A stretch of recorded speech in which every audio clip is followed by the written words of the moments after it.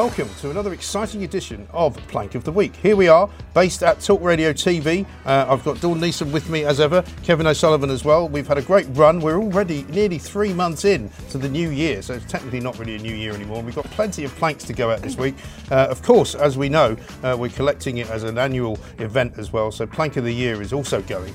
And at the moment, I can tell you that Harry and Meghan, the BBC, and one or two others are riding very high up there in the charts. But let's kick things off. Dawn, I think it's your turn to start us this week. Well, hey, why don't you get to go first? Right, okay, this is completely different. I don't think we've had him before. Yes. Orlando Bloom gave an interview at the weekend to the Sunday Times magazine about a day in his life. Oh, yeah. Which was lovely.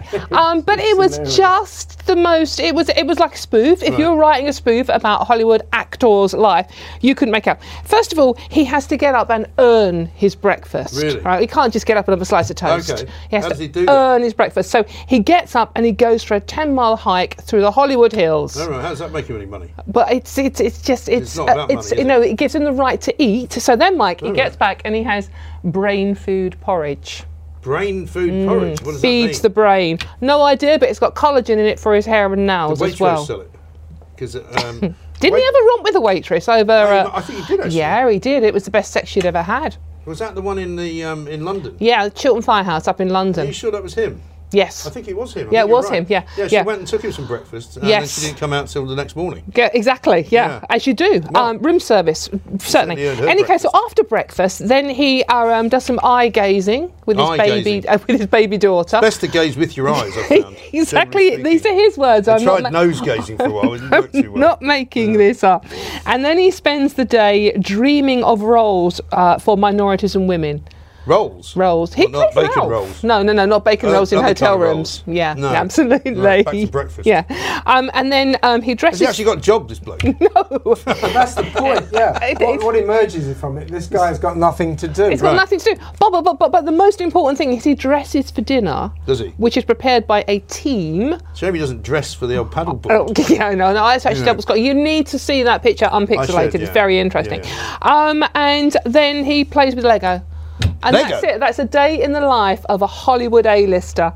Even his wife says it's only the second best lover she's ever had. Dear God. Who's he married to? Well, it's not wife, Katy Perry. Katy Perry. Katy Perry? Yeah. Well, the woman who used to go out with Russell Brand. Yeah, she married Russell Brand. Does that mean that she's saying Russell Brand was her best lover? No. John Mayer was the best one, evidently. She's had a few. Bad news for Russell then. He's at least 3. Yeah. So, in any case, for actually coming up with a day that really you file under the what the hell, every single thing he does, I think that makes him a fairly good plank. Yeah, I think that's a very good nomination. Because you would think, I remember a day in the life, funnily enough, when I first started out doing stuff for Fleet Street when I was very young. One of the things I did was I worked with this photographer guy in the West Country, and we went and did somebody a day in the life. But it was like an ordinary person. They've now changed it to they only do celebrities. Yeah. Because this was more like we went and did some guy who was, I think he was a thatch cottage fixer. You know, one of those guys that does thatch cottages. They sometimes quite interesting. Do those. Quite interesting, right? And they were always more interesting. And his day was about, thatching somebody's roof or, driving to a funny part of the country to buy something for the thatching or something like that. Well, I mean, it's so banal, isn't it? It's just it's banal. He takes it seriously. I think he actually thinks this is not funny. I think he thinks this is just really, and everyone else is going, really? Yeah. And also, of course, there's another embarrassing, isn't it? He's a complete eco-warrior that goes on holiday on multi-million-pound yachts. Of course he does. Yeah. He says, I have vegetarian porridge and no. He said, I'm meat free. I have meat about once a month. I'm 90% total plant. Because he looks at cows. 90% plank. 90% plank. Vegetable. Yeah, because he looks 100% plank. He looks at cows and thinks how beautiful they are. Well, they are beautiful. And then he eats them. He eats them. So, pheasants are beautiful too. But he's like claiming to be sort of almost vegan. 100% except once a month he has a meat. What an absolute plank. That is ridiculous, isn't it? But he's got a very nice paddleboard. I'm sure he has. Well, that's a very good nomination. Nice to get a few Hollywood celebs in. I should say, by the way, before we go any further, that we have taken the view once again on Harry and Meghan that we won't nominate them individually. But I think they still have to stay in as the carryover. And I'll tell you why, and you might wish to add in anything that you can think of. But this week, what they've done is they've been the subject of an attack from Prince William, interestingly enough. Yes. They've also been revealed to have lied about the 3-day before wedding because the Sun managed to get hold of their actual wedding certificate, which showed that they didn't get married 3 days before the actual wedding. It was a rehearsal, which is what everybody calls it, right? But she thought it was a wedding. Also, finally, today we learned that they've lost yet another employee. The woman who was the head of Archie Well has disappeared, and they've put somebody else in the spot. So that's yet another high-powered woman that they don't seem to be able to hang on to. Yeah, I'm sure she's lovely to work for, though. Oh, yeah. I'd love to work for her. Absolutely, yeah. Kevin, who's your first nomination? It is the Chief Constable of Bristol and Somerset, Andy Marsh. Oh, yeah, he's had a great week. About a year ago, almost encouraged his officers to take the knee as demonstrators pulled down that statue of Edward Colston, the well-known... William Colston, wasn't it? William Colston, the well-known old-school slave trader from Bristol from 300 years ago. So they pulled down that statue. His officers, his actual officers, took the knee to the Black Lives Matter demonstration. Well, I remember them watching them doing it as well. And as they dragged it to the harbour and chucked it in. So in other words, this is the Chief Constable that stood by and basically encouraged his officers to encourage law breaking and just say it's fine as long as there's a connection to the slave trade. Well, Andy, you reap what you sow. And what happened on Sunday night in Bristol was, in my view, as a direct result from your ridiculous suggestion that it's okay for demonstrators to destroy public property. So you can't 1 year ago get your officers to bow down and kneel to the demonstrators who are destroying public property and then moan when they come back a year later and set fire to all your police cars and attack your officers because you've set the trend in motion. So it's Andy Marsh because he is classic of these chief constables who are now, so many of them are nothing more than the military wing of the wokerati, the lefties, you know. So it is time for people like Andy Marsh to get a grip and stop allowing demonstrators to destroy public property, because if you do that, in the end they'll come and they'll do kill the bill demonstrations and attack you. Yeah, but you know what's interesting is the mayor of Bristol, who's also incredibly left-wing, because Bristol is one of these cities, right, which is apparently going to outlaw all diesel vehicles by this end of this year, supposedly, which is a bit of an unfortunate state of affairs, given that they've just bought a whole load of diesel vehicles for the council. They didn't think about that before they did that. But he's very, very woke, this guy, and he was very much in favour of the statue being torn down. So much so that he also said at one point, I think, that he used to be offended every time he walked past it. And people are going, right, okay. Rubbish. But you know what he also said? Today they're looking for 500 of these extremist thugs, anarchists, you know, anti-globalists, whatever you want to call them, mask-wearing idiots. And he's claiming that these are people that have come from outside Bristol to cause trouble. Really? How is it then that the two of the biggest things that have happened that have been anti-police and have been anti sort of, you know, any sort of government and regulations have been in Bristol?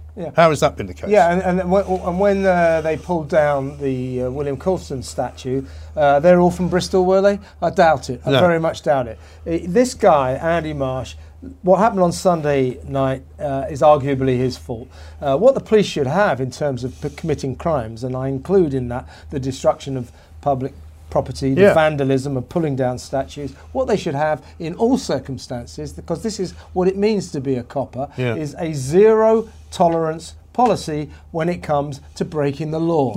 And you certainly do not get your officers to get on their knees and bow and scrape and you know, take the knee to these demonstrators who are destroying public property. It's your fault, Marsh. Yeah, I'm afraid so. They had a zero tolerance attitude on Clapham Common when there's a group of women standing around crying, holding candles, if I remember rightly. They did so, but I mean, of course, everybody gives a different version of events, but what there can be no doubt about is that these people who were attacking the police station were not previously peaceful demonstrators who had been somehow driven insane by the thugs. You know, the hard right police officers who had been hitting them with truncheons. That wasn't the case. Now, you might wonder why the police in this country are in such a bad state. I can give you a clue about that. It's not just because the police chiefs are not very smart.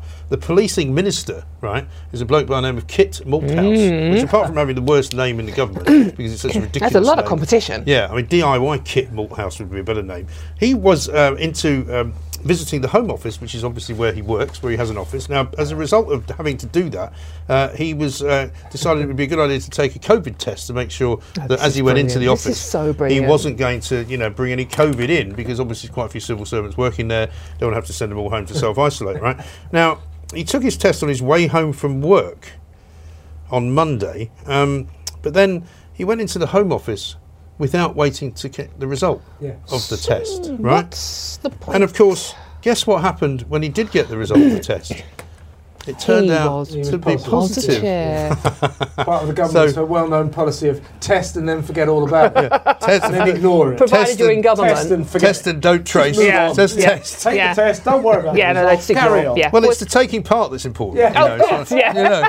Don't worry about the result, right? But this is the same bloke, right, that said just a few weeks earlier, it's impossible that nobody knows what to do when it comes to the coronavirus rules and regulations. Ouch. Only an idiot would not know how to proceed. It seems to me there's an awful lot of people in Westminster who don't know what they're doing. Well, Look at Keir Starmer. Idiots. Keir Starmer has now been self-isolated, I think, 3 times separately because he keeps running into people with COVID. Boris Johnson... Well, twice, isn't it? Twice had to self-isolate, 14 days, even though he's already had it, there's nothing wrong with him. I mean, these people are complete morons, it seems to me. The point is, though, I quite like them to carry on self-isolating, just like for a long time. Here's the result of old Kit's trip through the Home Office, because apparently he managed to find as many people as possible to mix with, right? He had the 2 separate teams of people, which I think counts about 14, had to self-isolate. His office has had to be deep cleaned, right? And air vents have had to be changed. So, I mean, while it is funny, for God's this is sake. costing us a fortune. It's taxpayers' money. At the end of the day, on the serious note, it is taxpayers' money. I mean, what a complete and utter idiot. Now, this comes on top of Robert Jenrick, right, who was quizzed over a visit he made to his parents' home, and, of course, Margaret Ferrier, the former SNP MP, who had COVID, tested positive, and decided it'd be a great idea to not only go to the House of Commons, but to also go to a gym and get on a train to Scotland. And sit on a train for these are the same people who tell us week in, week out, well, everybody knows you should obey the COVID rules. Really? Kit Malthouse, you are a massive plank. You're number 2. I totally agree, absolutely. It's going to be difficult to beat that one as well, but I am actually going to head sort of back down to Bristol. Oh, yeah. If that's okay, because it was pretty... Bristle, as they call it Bristol. locally. But this is the Labour MP, Nadia Whittome, who is from Nottingham East. She is the youngest MP in Parliament. She's 24 years old. Oh, is she? So I'm just excusing the fact she might be a little bit naive. Yeah. Any case, she was quizzed on the violence, mindless thuggery of what happened in Bristol, and she refused to condemn it. When she was asked, surely you have to condemn what happened, she goes, well, I'm wishing everyone who's been hurt a speedy recovery, but I'm not going to condemn protesters until we know what exactly happened. What exactly happened was a group of violent thugs tried to set van to a police van with men and women sitting inside it. That is attempted murder. I mean, I don't care how provoking you think the police are. You don't try and kill them absolutely in a van. I've got mitigating circumstances because one of them told me to move on, so I decided to set fire to him. I mean, really? But the irony of that demonstration was that what they were officially demonstrating against was the suppression of their right to peacefully protest. Yeah, well, you're just demonstrating exactly why you shouldn't be allowed to peacefully protest, because you're clearly incapable of doing it peacefully. I know. Well, she didn't want to see any violence against anybody. Yes. But, this is where Labour fall down, because before that protest actually happened, and I accept that for a large portion of the day in Bristol it was peaceful, but an awful lot of Labour MPs were shouting, kill the bill, in various different parts of the country, and I know that that's about the bill. Is it about the bill, or because you can interpret it 2 ways, can't you? You're not going to say that people aren't thinking that as well. No, of course you're not going to tell me that they haven't done it that way deliberately, because it sounds like you're also killing the cops, But also, momentum, we're encouraging the protest. People on the left have been very much behind not voting. No Labour MP voted for the bill, right? And also Keir Starmer, up until, I haven't checked today, but up until pretty late yesterday, had not tweeted about Bristol at all. Hadn't bothered. Yeah, but Kept in hindsight. That's Keir Starmer's approach to life, isn't it? Yeah. Never say or do anything about anything. Right. Just sort of sit there quietly. In case, sit on the fence until Boris does something and then go, I would have done that, but bigger and better. Yeah, I thought what a joke, I thought of that already. What a joke, though, that Boris Johnson puts before, or the government, if you like, puts before Parliament this extension of their unnecessary COVID powers. And there is a fear amongst the Cabinet that there could be a really significant rebellion on the part of backbench Tory MPs, but they don't care about that. They don't have to worry about that because Labour will 100% support them. I mean, what does Starmer think he's doing? What a weird idea of opposition, to agree and support everything the government does. It's weird. It really is. You know, the weird thing is, I think we'd have actually been better off if Labour had been in power and the Conservatives in opposition, because then the Conservatives would at least be going, yeah, absolutely, you're dictating. I can see your point. Yeah. But I'm kind of pleased that's not the case, though, No, I'm honest. sort of pleased it's not the case, but I mean, they would at least be in opposition and say, no, you can't lock people up, people have their rights. So they might have actually... But you're forgetting one crucial aspect of your argument here. If that was the case, right, it wouldn't have been Starmer in charge, it would have been Jeremy Corbyn. Oh, God, yeah, no, there is that. You think Starmer would be bad? Yeah, no, that's true. God, he's useless, isn't he, Starmer? He really is. Absolutely useless. He is absolutely hopeless. In fact, it's time for him to self-isolate again. I reckon this week he'll probably get nobble himself, and he'll have to go back to his palatial mansion. Harry and Meghan. He's like Harry and Meghan. We should tell the viewers that Keir is always sort of there in principle in the planks of the week. Yes. Well, I mean, he figured very high in plank of the year. He's up there in the top 10, I think. He's almost bound to be there again. To be a contender there. Right. So your second nominee. It is. I've forgotten who it is now. Maybe you should have notes. It's notes. Can I borrow them? Oh no, there's 4,000 pages of it. Right, okay. It is James Hamilton, the QC, that was specifically hired by Nicola Sturgeon to investigate allegations that she broke the ministerial code by getting involved in besmirching Alex Salmond's name and misleading the Scottish Parliament.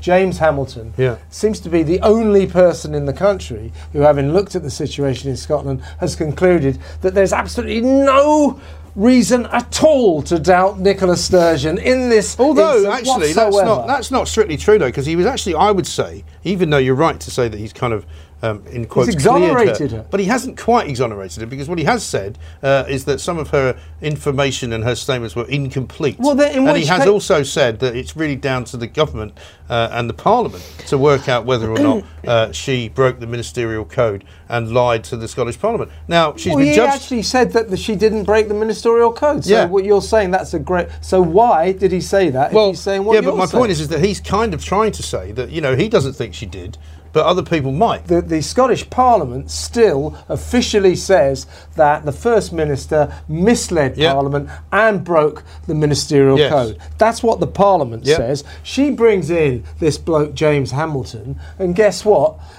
He's concluded exactly what she wanted him to conclude. She's the one who hired him. Well, she gets the result she wanted. Yeah, if you remember last week, it was leaked out from the... Three-card trick. It was leaked out from the Parliamentary Committee that she had been found to have to have misled Parliament. She then said, well, let's wait and see what the real report says rather than talking about leaks. That will come out on Tuesday, as it did today. But she also said, there's a separate investigation going on as to whether or not I broke the ministerial code, because apparently if you only mislead Parliament by mistake, that doesn't break the ministerial code. And I was saying to someone earlier, it's only in this business of politics that you can get away with that. I mean, can you imagine saying to the police when they pull you over for doing 95 miles an hour once down they've got the off M1, their knees, and you go, well, I didn't know I was doing 95, and they go, oh, that's fine then. If you didn't know, stupidity. Look, if you didn't know you were doing 95, then obviously you haven't committed an offence. I'll give her this. In no other field. Ignorance of the law is no defence in anything. But you've got to give Nicola Sturgeon. You've got to give her this. I mean, this was a skillful piece of politics. There's going to be a vote of no confidence in her this afternoon. Yes. By the time you see this, it'll probably have fallen down. She will get away with it. I mean, because the Green Party are in cahoots, as we say in Scotland, with the SNP, and you can't get anything through. It's a bit like trying to get something passed against Boris Johnson. You wouldn't get it done. But it is pretty remarkable, I think, that that you can be described as having misled Parliament by not telling them the truth, which is effectively what it is, and yet face no punishment. And then along comes the QC and says, no, that doesn't break the ministerial code. Well, what does that? Yeah, exactly. And as you said, Kev, she's not a stupid woman. No, she's a skillful bit of politics. She's a solicitor. Skillful politician. She is a solicitor, but it's a bit like when you put lawyers into these roles, right? They become lawyers eventually. I mean, Bill Clinton was trained as a lawyer.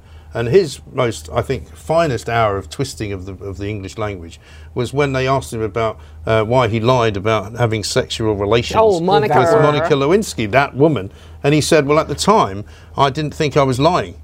Yeah. And you go, what? Yeah. What? Yeah. Oh, right, okay. So when you were asked by your wife whether you'd been out having sex with someone and you said no, but that was a lie, you didn't think it was a lie. You thought it was the truth at the time. I mean, that was classically brilliant from a lawyer. Yeah. Complete and utter twisting of the truth. Yeah. It's just extraordinary. So she's got away with it. And I mean, you know what a lot of other people say, though, who are critical of what we say about Nicola Sturgeon, and we should give them a bit of a voice. They say, well, what about Priti Patel? Wasn't she found guilty of breaking the ministerial code by bullying somebody?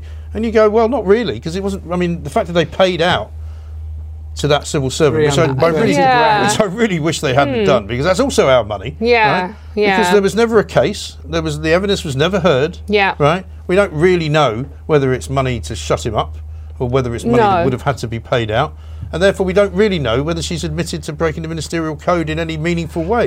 Doesn't mean anything. But I do think, I would return to James Hamilton, who seems to be the only person in the country that has looked at Nicola Sturgeon's behaviour over the Alex Salmond affair and concluded that she's done absolutely nothing wrong. That's extraordinary. To be fair, there was one other man. Her husband. No, Well, no, not true. He said, I remember that meeting. At one point, I suspect he didn't know what it was about, though. In the marital home were not good. But he remembered the meeting. He doubts it as well. He remembered the meeting after somebody told him about it. Yes, exactly. He didn't remember it until but he has contradicted his wife's story as well. So even the husband he's been accused of lying to the committee. Yeah, but he's fine as well. He's still in charge of the SNP. It's all very weird. Anyway, I think Hamilton's a good addition. Yeah. So Sturgeon stays off the list this week then. Well, yeah, but by association, she's sort of there in spirit. But she's sort of going to be always there, isn't she? She's got to lead the country through the pandemic badly. Right, I'm going to go back to one of our old European allies for my second nomination. It is my Lord Andrew Adonis. I love him. A man who, I have to say, I don't really wish to say that I've got a kind of a slightly reluctant admiration for him, but he is incredibly single-minded and completely and utterly able to take all sorts of slings and arrows that are fired at him. Nice chap, I think. Well, I think he's a bit odd, actually. I mean, I don't mean that in a bad way, but, you know, he's a bit strange. He turned up once when I was in Westminster in the tent wearing European Union socks, right? He was wearing blue socks. Oh, stop. I mean, to be honest, if he had been wearing nothing else, I'd just still been looking at the socks. They were like blue with the yellow star on. Yeah. Well, that doesn't surprise me. I mean, he probably had boxer shorts. He is a fanatic, right? Yeah. Mm-hmm. He actually put a tweet out earlier this week where he had a picture of the flag, the EU flag. I love this flag, was the tweet. That was his tweet. Great. And he goes on shows, right? Flags have been a thing. They have, and we'll get to that in my next nomination. But you know, he's kind of almost mesmerically obsessed with the whole thing. But my favourite tweet of his, and this is why I put him down as Plank of the Week, he sent this one out, I think it was on Sunday or Saturday. It is becoming clearer and clearer that it's only a matter of time before Brexit is reversed. Yeah, well, I think the vaccine rollout has sealed it. Well, I mean, that's really, Exactly. Even we can't wait to rejoin. But I mean, he sent this out at 9:25. I don't even know whether he drinks. In the morning? Yeah. So he clearly wasn't. What was he having for breakfast? Maybe he was having some of that grain porridge. Had he earned his breakfast? He probably had earned it. But I mean, it's bizarre, isn't it? Because there is absolutely no evidence that Brexit will be reversed. There is no suggestion that if they had a second referendum now, it would actually be more people. Be a landslide want to leave. Vaccines. Like 90% of people want to leave. But he's completely deluded. And yet, he sits in the House of Lords, another one that's taking money on the public purse. What's he for? Yeah, he did take part in one election for the Euro elections, and he lost. No one loses those elections. But nobody loses under proportional representation. Everybody gets in. He didn't manage to. The only election he ever tried, it was a disaster. He lost in Cornwall or somewhere like that. It was absolutely incredible. But I mean, he's been on it a few times before, but now he's so irrelevant that it's even more ridiculous. What is the thought process? It was a Saturday morning. Saturday morning. You get up on a Saturday morning and you put that out as a tweet. What are you thinking, reading, eating, drinking? I don't understand. I know. Well, maybe it's true, because remember when we used to talk about Brexit all the time, that the people who want to remain in the EU only know people who want to remain in the EU. That's true. I remember Rod Liddell saying to me once, his wife, on the day after the referendum, and it was clear that Leave had won, his wife went to take her kid to school, and they live in some nice sort of heartland of, the home counties. Of course, Kent. Kent, yeah. And well, it's not then, is it? Really? Well, it depends which bit, I suppose. Well, you don't have to say where he lives. I mean, you don't have to put that out. You can give his address. And the address and mobile is. Here's the car they drive. Anyway, so he said, she came back from dropping the kid at school, and she said, nobody can understand it. At school gates, all the mums are going, but we don't know anybody that voted for Brexit. And of course they didn't. No, because they're all middle class, champagne socialist types. And they've never met anyone who has a different view of the world. And he's clearly like that, except he has met people who've got a different view of the world, because he's always arguing on the radio. I find it astonishing. Yeah, it's a fixation. I mean, a lot of those people, it's the Dominic Greaves syndrome, isn't it? The AC Grayling syndrome. These people were literally turned insane by the Brexit debate. They couldn't believe. They were so used to always getting their way, the kind of left-leaning liberal establishment. We can manipulate and many of them the are population. very well off, by the way. They'll do what we're told. But they are, when we didn't, they unravelled, and they've all gone insane, and they've all ruined their lives. Well, look at that guy, Philip Pullman, the bloke from My Dark Materials, right? He put out a tweet the other day saying, this country is just getting worse and worse. I can't stand it. Yeah, with your plays. Really? Well, if you hate it that much, you've got enough money to go and buy a private island in the South Seas. You could go and buy a private island in the Caribbean, or you could probably go and buy a nice chateau in the south of France with all the money you've made from the British people who have supported not only your books, but your bleeding BBC TV series. It's just the What's wrong with you? It's just the condescending, patronising attitude they have to people that don't agree with them. Yeah. You're all thick, you're all racist, you don't deserve to even have a vote on anything ever again. Do you know there are people who actually believe that you should only be allowed to have a vote if you've passed some kind of intelligence test, or you can prove... That's me out. Yeah, well, there's a lot of people out. Yeah. But no, there's a name for it, I can't remember what it is, but there's a name for these people, and they are so smug and so kind of self-righteous. Smug gits? Smug gits, but... what I think has annoyed them more than anything, and you've touched on this, but I think it's this specifically: they cannot believe that people that they regard as inferior to them have won. Yeah, that's what they can't stand. The power of the people. It's but they can't stand it. No, but they think because they think they're so much cleverer than everybody else, they can't stand it. Yeah, they see it as the bloke that brings the food deliveries and the Amazon trucks. They see it as them running their life, and they can't handle it. Because Cameron was the inheritor of the Blair years. Blair and his mob did very, very successfully manipulate the population to do exactly what they want. Everything they ever wanted, they got. Yeah. They kept winning elections. They kept getting everything that they wanted through Parliament, and therefore the people had to go along for the rise.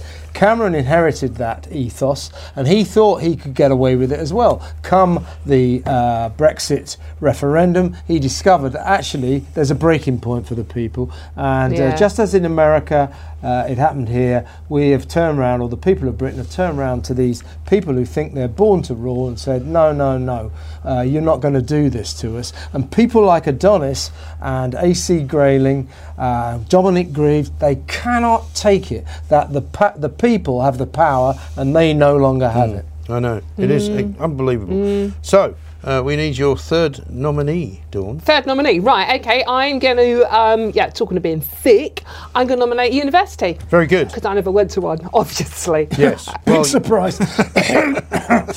He's being very rude lately. Terribly rude, isn't he? I think I might nominate Kevin next week. Do you know, since he's got this breakfast show, right, he's starting to get a bit more aggressive. A bit more aggressive, you know. It's because I don't get enough sleep. That's what it is. Exactly right.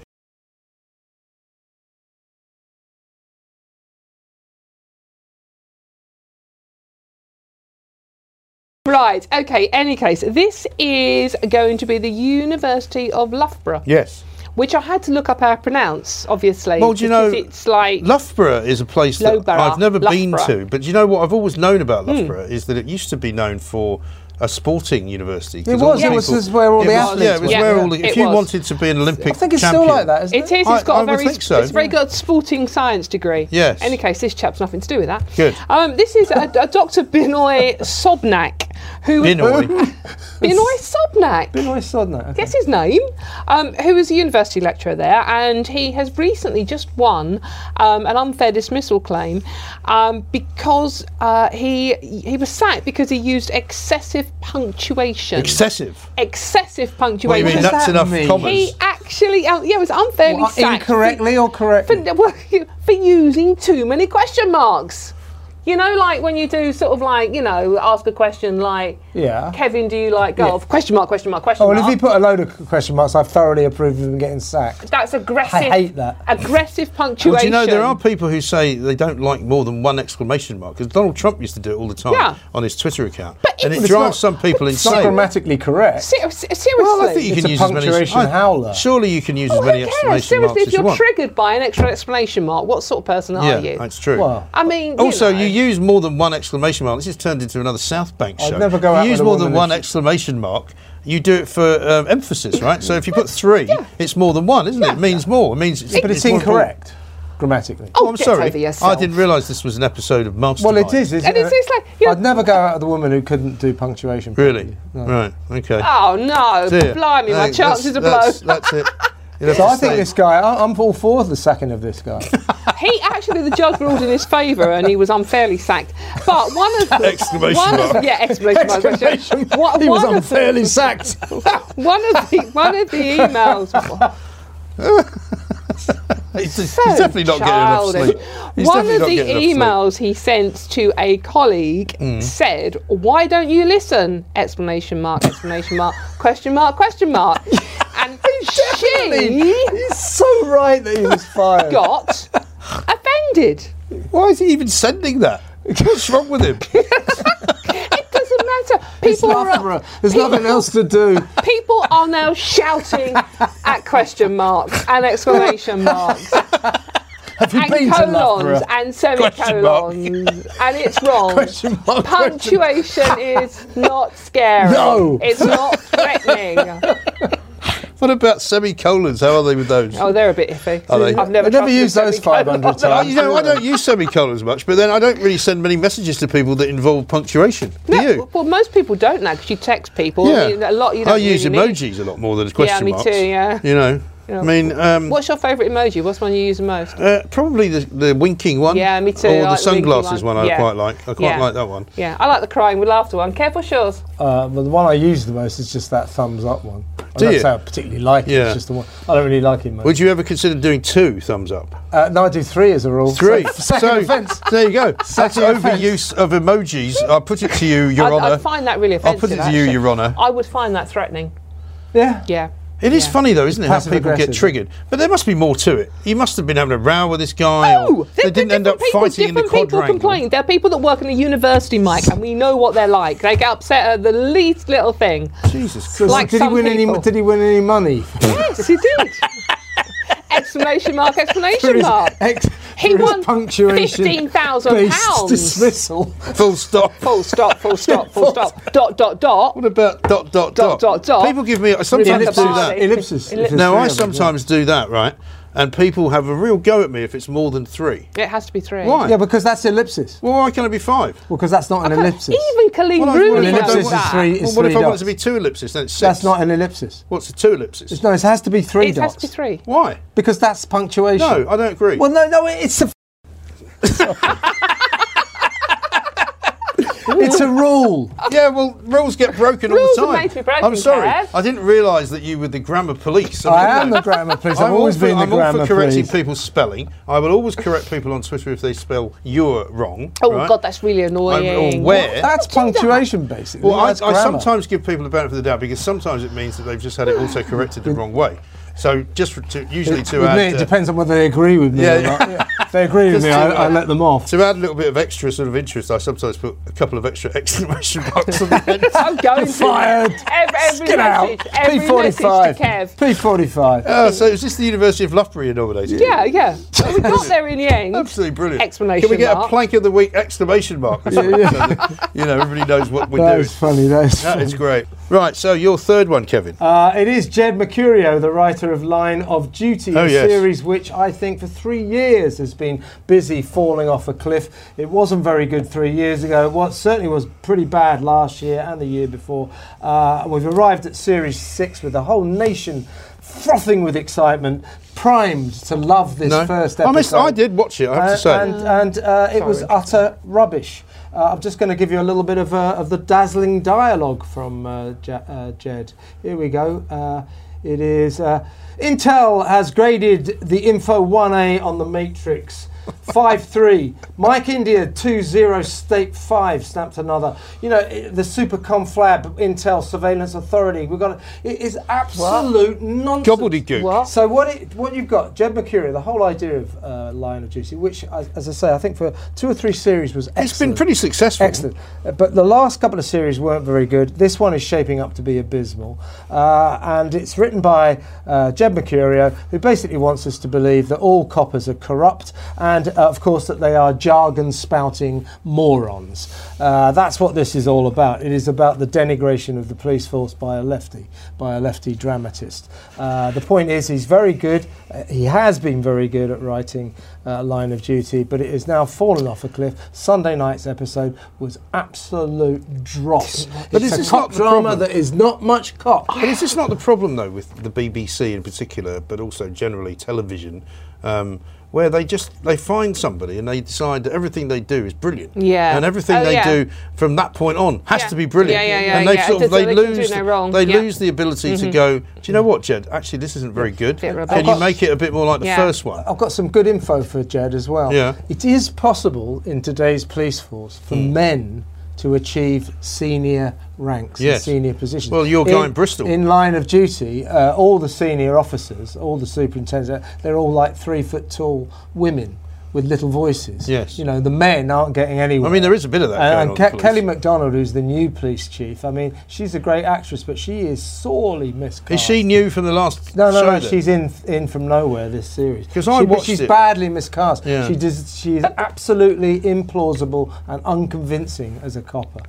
Vicky McClure's good in it. She I like her. She's good. She's good. Yeah, I have to say, I watched it. I think, Kevin, being a TV critic for many years, knows more about all this stuff than I do. Yeah. I mean, I watched it partly because I suppose I quite liked the previous series, but I did find it a bit confusing, and I did find it a bit kind of, I'm just not even going to bother. There's a scene in it where the coppers are all going down to arrest someone else, and Kelly MacDonald sees out of the corner of her brilliant eye a van parked down a side street, not parked very well. Stop! This is obviously an armed robbery. And guess what? It was. It was an armed just robbery. Because a van wasn't parked very well. This is ludicrous. Well, she's obviously got a nose for crime. It's a woman's intuition. Vicky McClure's character a couple of series ago, to conclude a dramatic, not a bad series, it was concluded when she suddenly lay down with a rifle and shot someone from a range of about 1.5 miles. We had no idea that she could shoot before. No. An ordinary sergeant in the police force is a marksman from a mile as my and a father half. used to say, though, you are supposed to suspend your disbelief. Yeah, you're not that much. It's drama. It's not real life. Drama. It's like The Crown, isn't it? I mean, it's not real. Well, I mean, The Crown is slightly different. Not like The Crown. The Crown is history. This is made up. This is It's completely history made with a up. spin. It's not. Yeah, but I feel differently about that, because I believe if you're doing a docudrama, which is what The Crown is, about real life events, you can't just start making stuff up and going, well, you can't believe that bit, but you can believe this bit because this bit didn't happen. Well, no, Meghan doesn't seem to be doing a bad job. Well, I mean, she's rewriting history as we speak. She'll probably put out a new The Crown, new Redux or whatever they call it. Crown, the Meghan version. Yeah, the Meghan years. The Meghan years. It'll be my crown. That'll be my crown. They make a series that she's in, she'll sue. They'll probably pay a bucket load. She'll sue. She sues everyone. Won't they pay a bucket loads to be in the next series? Yeah, probably. They'll play themselves. Well, they'll give her an audition, but to actually pass it, she's a lousy actor. Yeah, and they'll get Orlando Bloom to play Harry, won't they, I think? Yeah, probably, yeah. I can see all that happening. But what else has Mercurio done? Because he does seem to have this kind of... The name rings a bell. He has this sort of status of an untouchable genius. You know, you think he was Albert Einstein, the way that people talk about He him. came along and proved himself to be... But what else has he done? I'm trying to think. Did he not do Bodyguard as well? Do you remember that one? No, I don't think I'm sure he that. did. You know that one where the woman Bodyguard fell in love with the Scottish... Keely Hawes falls in love with the Scottish bodyguard. I think maybe you're right. She gets blown up. I think he wrote that. Yeah. But that was what the big fuss was about. That was okay. But it was also slightly kind of... It was a bit implausible. A bit implausible, yeah. Where a minister of the realm starts having sex with a cop, with a protection cop. Yeah. Also, most ministers of the realm don't look like Keely Hawes, do they? Oh, she's lovely. I love Keely Hawes. You watch her in anything. But I mean, that was quite a good show. And I think the other thing you have to think about is that there's not a lot out there. I mean, if you're an ordinary individual looking for something to watch on television on a Sunday night, you know, what else are you going to look at? Unforgotten. Unforgotten? Oh, it's brilliant. It's on a Monday night. Is it? Yeah, don't care what night it's on, it's brilliant. Is there a new one? Yeah. Is there a new one? I've seen old ones. Really that's good. a police thing, isn't it? Yeah, but it's historical well. offences. It's a bit woke.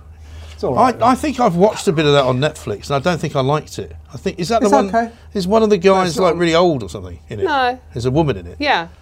I'm sure I've seen it. The woman's in charge. Nicola Walker. It's Nicola Walker. Sanjeev Bhaskar. Oh yes, that's it. Yes, I know the one. It's good. It's about historical. But isn't it exactly the same as that show that? It's about cold cases. Well, I like cold cases. But it's like the other show that they used to do on the BBC like that. What was that called? The one with old Trevor New Eve. Tricks.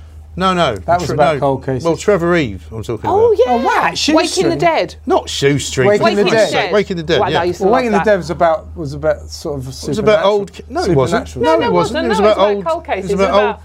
It was supposed to be the TV critic. Yeah, it's about someone that gets murdered and then a few years later... Or some of them were a couple of hundred years older than they find them, you know. Yeah.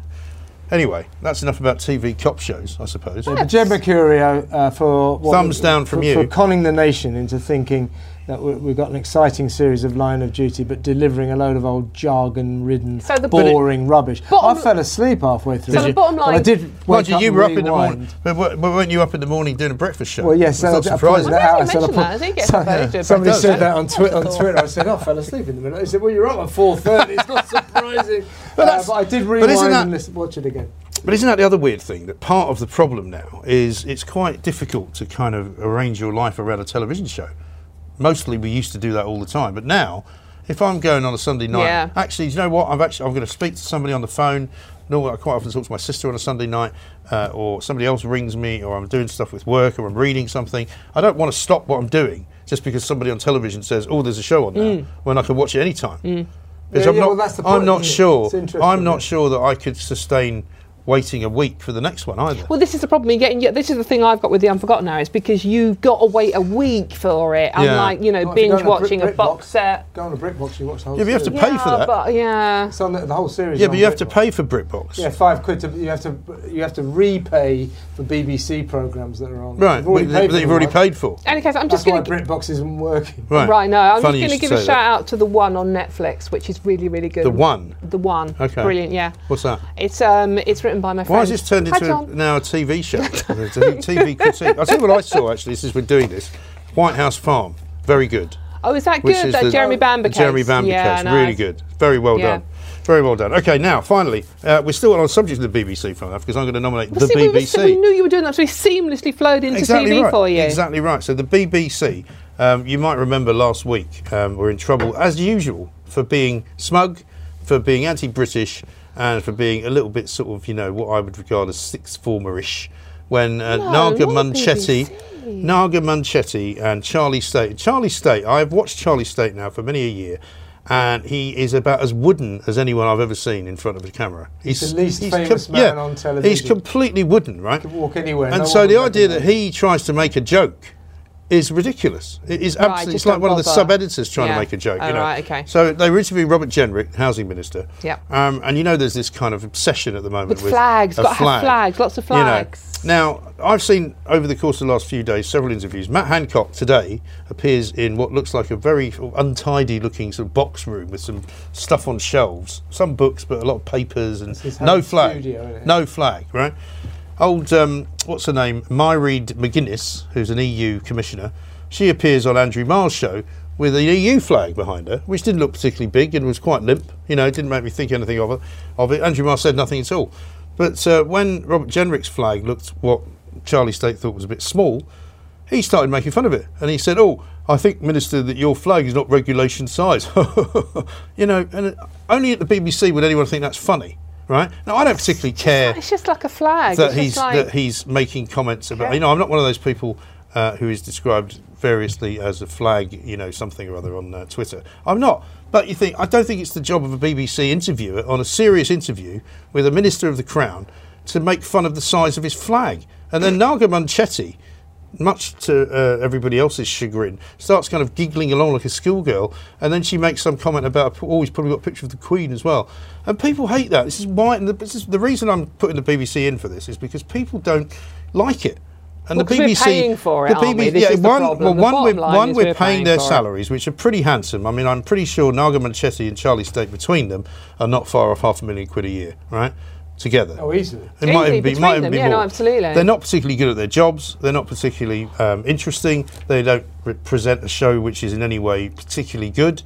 Instead, though, they think it's their place to kind of mock Britain. And unfortunately, I know people think that might be a bit harsh on them, but that's kind of what they were doing. They're sort of mocking things that an awful lot of ordinary people in this country hold very dear, which is the Queen, for one thing, and the flag. You know, and it's one thing to sort of have it, I don't know, if you're interviewing a comedian or if you're interviewing an actor, I just think it's a bit low rent, really. A bit childish. Do you know what I mean? And very childish. And also, the sniggering went on for quite a long time. And then, what happened afterwards was Naga Munchetty went on to Twitter and started liking a lot of tweets which were anti-Britain, which were anti-Tory, which were anti-government. Now, she's supposedly, under the new rules of the BBC, not meant to do that. Impartial. Right? Apologise. And so Charlie State, I think, used to be on Twitter, and I'm pretty sure he's left Twitter now as a result, because they just got it wrong. And instead of apologising properly, she did one of those apologies where you say, "I'm sorry if anybody was offended," which is not really an apology. You only say that when what you mean when you say that is that basically, you people who are so uselessly stupid that you were offended by this should be ashamed of yourselves. It fits into what Dawn was saying earlier, doesn't it? What this is about a contempt for people who voted Brexit, for people and that's what I mean. Patriotic, who actually like the flag and admire Her Majesty the Queen. And it's actually not even. It's not even that, you know, those of us who were. I wasn't offended by it. I just thought it was out of kilter with what they should be doing. You know, I don't really worship the flag. You know, we had some fun with it at the end of last week, and we put a huge flag behind me just to go. You know, but people like that. And the point is, it's not something to have. Some people hold it very dear, and some people showed pictures on Twitter of coffins coming back draped in the flag. British servicemen having been killed abroad. That's what they do. They put the flag over their coffin and they go, "This is not really something to make fun of." And I know that's not what they were doing. No. But that's how people see it. Also, you know, it's like Tim Davie, the new Director General, and the powers that be at the BBC, they're issuing these instructions. Right, our celebrities, our stars, our presenters, you are no longer allowed to tweet your personal political views. And so Naga Munchetty goes right ahead, defies that, tweets her own views, makes it clear where she stands, and what does Tim Davie and the management do? Absolutely nothing. Right. Absolutely nothing. And the next day they're back on. Yeah, they obviously told her, "Oh, you better say sorry for that," so she put out that tweet saying... And unlike those tweets. That's all they did. So what is the point of this bold new direction that Tim Davie's supposed to be taking the BBC in if he's not going to have the courage of his convictions? Exactly. Take him off the air. Yeah. Well, I would have said, I mean, I'm not interested. People will, "Oh, I thought you didn't like cancel culture." I'm not interested in cancelling anybody, but I think at the very least they should have gone, "Right, you know what, tomorrow you're not going to be on because we don't think that was a good idea, and you need to know that wasn't a good idea, and so we need to re-educate you as to what the British public expect from you." But the thing is, Twitter is a weird thing. In Naga's defence slightly here, gents. it is a weird thing because, you're scrolling through Twitter and you go, oh, that's funny, I like that. And then you think, but I don't really agree with it, but it was funny. Yeah, well, I'm quite careful about that, and so should she be. So you've got to be very, very careful, have to be. especially if you're in a responsible You have to be. position. No, I get that. Like, same reason you have to check what the title of the Twitter account is. Yes, Because that could be, I always do, but it is easily done. That's funny, that made me laugh, and then you forget about it. Well, it's not easily done when you're on my payroll, getting paid 6-figure salary. You should know better, Dom. I tried to give balance. People like Naga Manchetti and Charlie State need to be Twitter literate. Your major media figures. You can't just sloppily go, yeah. And we know what she was doing. She wasn't doing that. It's more virtue signalling. She was supporting people who have contempt for the flag. Yeah. That clearly betrays the And who think people like us that work at Talk Radio are bigoted racists who love the flag. Yeah. That's all they've got. These are the kind of people she was defending, and I think that's wrong. So that's why I'm making the planks. BBC, you're lucky actually, Naga, that it's not you I've made a plank. I've made the BBC planks for not doing anything about it. So we've reached that point, ladies and gentlemen. We have the 9 nominees plus the usual carryover, Harry and Meghan. So I'm going to give you my 3. Who's going to choose? Who wants to choose them? Is it you? Is it your turn, Dawn, or is it very probably? Kevin's? You have to remind me. I mean, the BBC I've got. I can't remember. So the BBC, Lord Andrew Adonis, sitting here forgetting it. Kit Malthouse. Oh, blimey! It's a good list. It's a good list, isn't it? Yes. I am probably. Oh, I don't know, Kev. What do you reckon, mate? For me, I would. I'm struggling with these 3. They're all very good. Well, you're now conferring, which is not what we normally do on the Plank of the Week. But you're allowed to. You keep telling me it's a team effort. I like the BBC. Do you? Okay. He likes the BBC. Well, I dislike the BBC. Oh, I'm going to go for Kit Malthouse then. Okay then. Why not? So she was just asking you so she could go the other way. Being contrary. Is that with an exclamation mark or not? With several exclamation marks. 5. You're fired. 5 just to annoy you. Okay, so you now tell Kevin what your 3 are. Right, my 3, Kev. Be nice. I know it's hard. Orlando Bloom. Yeah. Loughborough University. ... And I'm with Only them all 3. the way. Oh, that's not a good thing. It'd be great if you went up to the University of Loughborough and just spray painted an exclamation mark after every place they write University of Loughborough. Someone will do it now. And Labour MP Nadia Whittome. Well, I think that because it's fun and because it was just a classic piece of ludicrous LA airheaded nonsensical stupidity, Orlando Bloom for his airhead life in the day. I think that's I think that's fair. That's everybody should read what he wrote. I'm going to go. Brilliant. Well, I'm now I going. probably didn't do it justice. I'm now going to go and read that because it sounds amazing. It's just hilarious. I've got a printed copy. It's like a spoof. I thought, is this a spoof? I thought it was a spoof. I just thought it was like, I read like drop the dead donkey type thing. It's like. I mean, I read the whole Prince William piece, right? So by the time I finished that too. I didn't have any more time. I didn't have any more, data space in my head to read anything else. Right. So Kevin, you tell me your 3, and I'll choose one. The first was Andy Marsh. Yes. The Bristol and Somerset Chief Constable for encouraging his officers to take the knee to Black Lives Matter and then moaning a year later when demonstrators don't respect the authority of the police. That was your fault, Andy.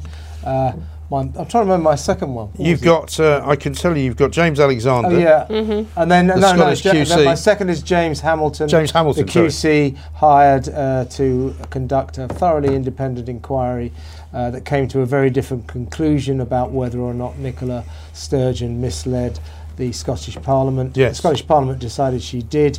The QC she hired decided she didn't. So James Hamilton, for being the only person in the entire country who thinks Nicola Sturgeon did absolutely nothing wrong, and thirdly, Jed Mercury for the worst police drama, for a police drama called Line of Duty, a cop drama that isn't much cop.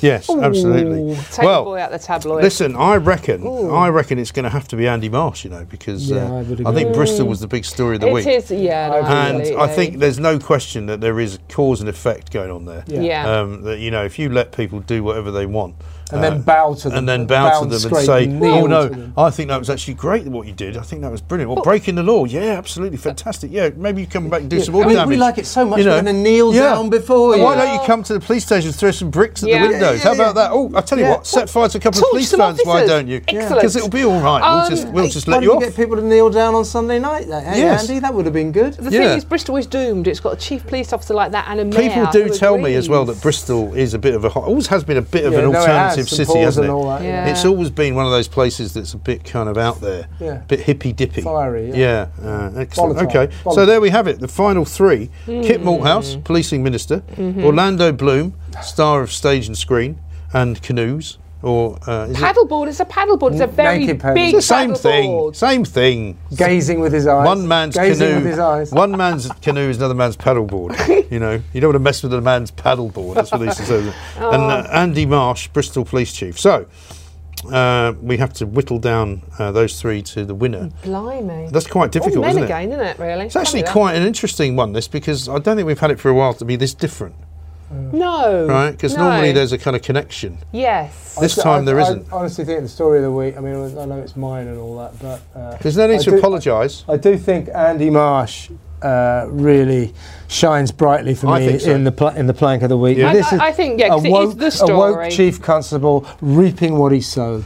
I It think is the story. I would not argue with that. Yeah. I think Andy Marsh is number one. Yeah. I would go Orlando Bloom too, actually. Yeah, go on. Because he's not going to be in it much, is he? No. Do you think Give we're us a going bit to be of accused of star power? Yeah. Star power, yeah, a bit of Orlando Bloom for number two, and then that leaves us with Kit Malthouse, the man that's infected half the Home Office with COVID. The government's answer to typhoid Although Mary. actually, do you know what? It tells you how ludicrous the whole thing is, because actually, it turns out he's asymptomatic, right? So they don't know whether he's going to spread it, but they've had to deep clean the office. They've had to send a load of people home, and I bet you any money, none of them get it. So congratulations to the Bristol Police Chief, Andy Marsh. You have won this week's Plank of the Week. We'll see you next time.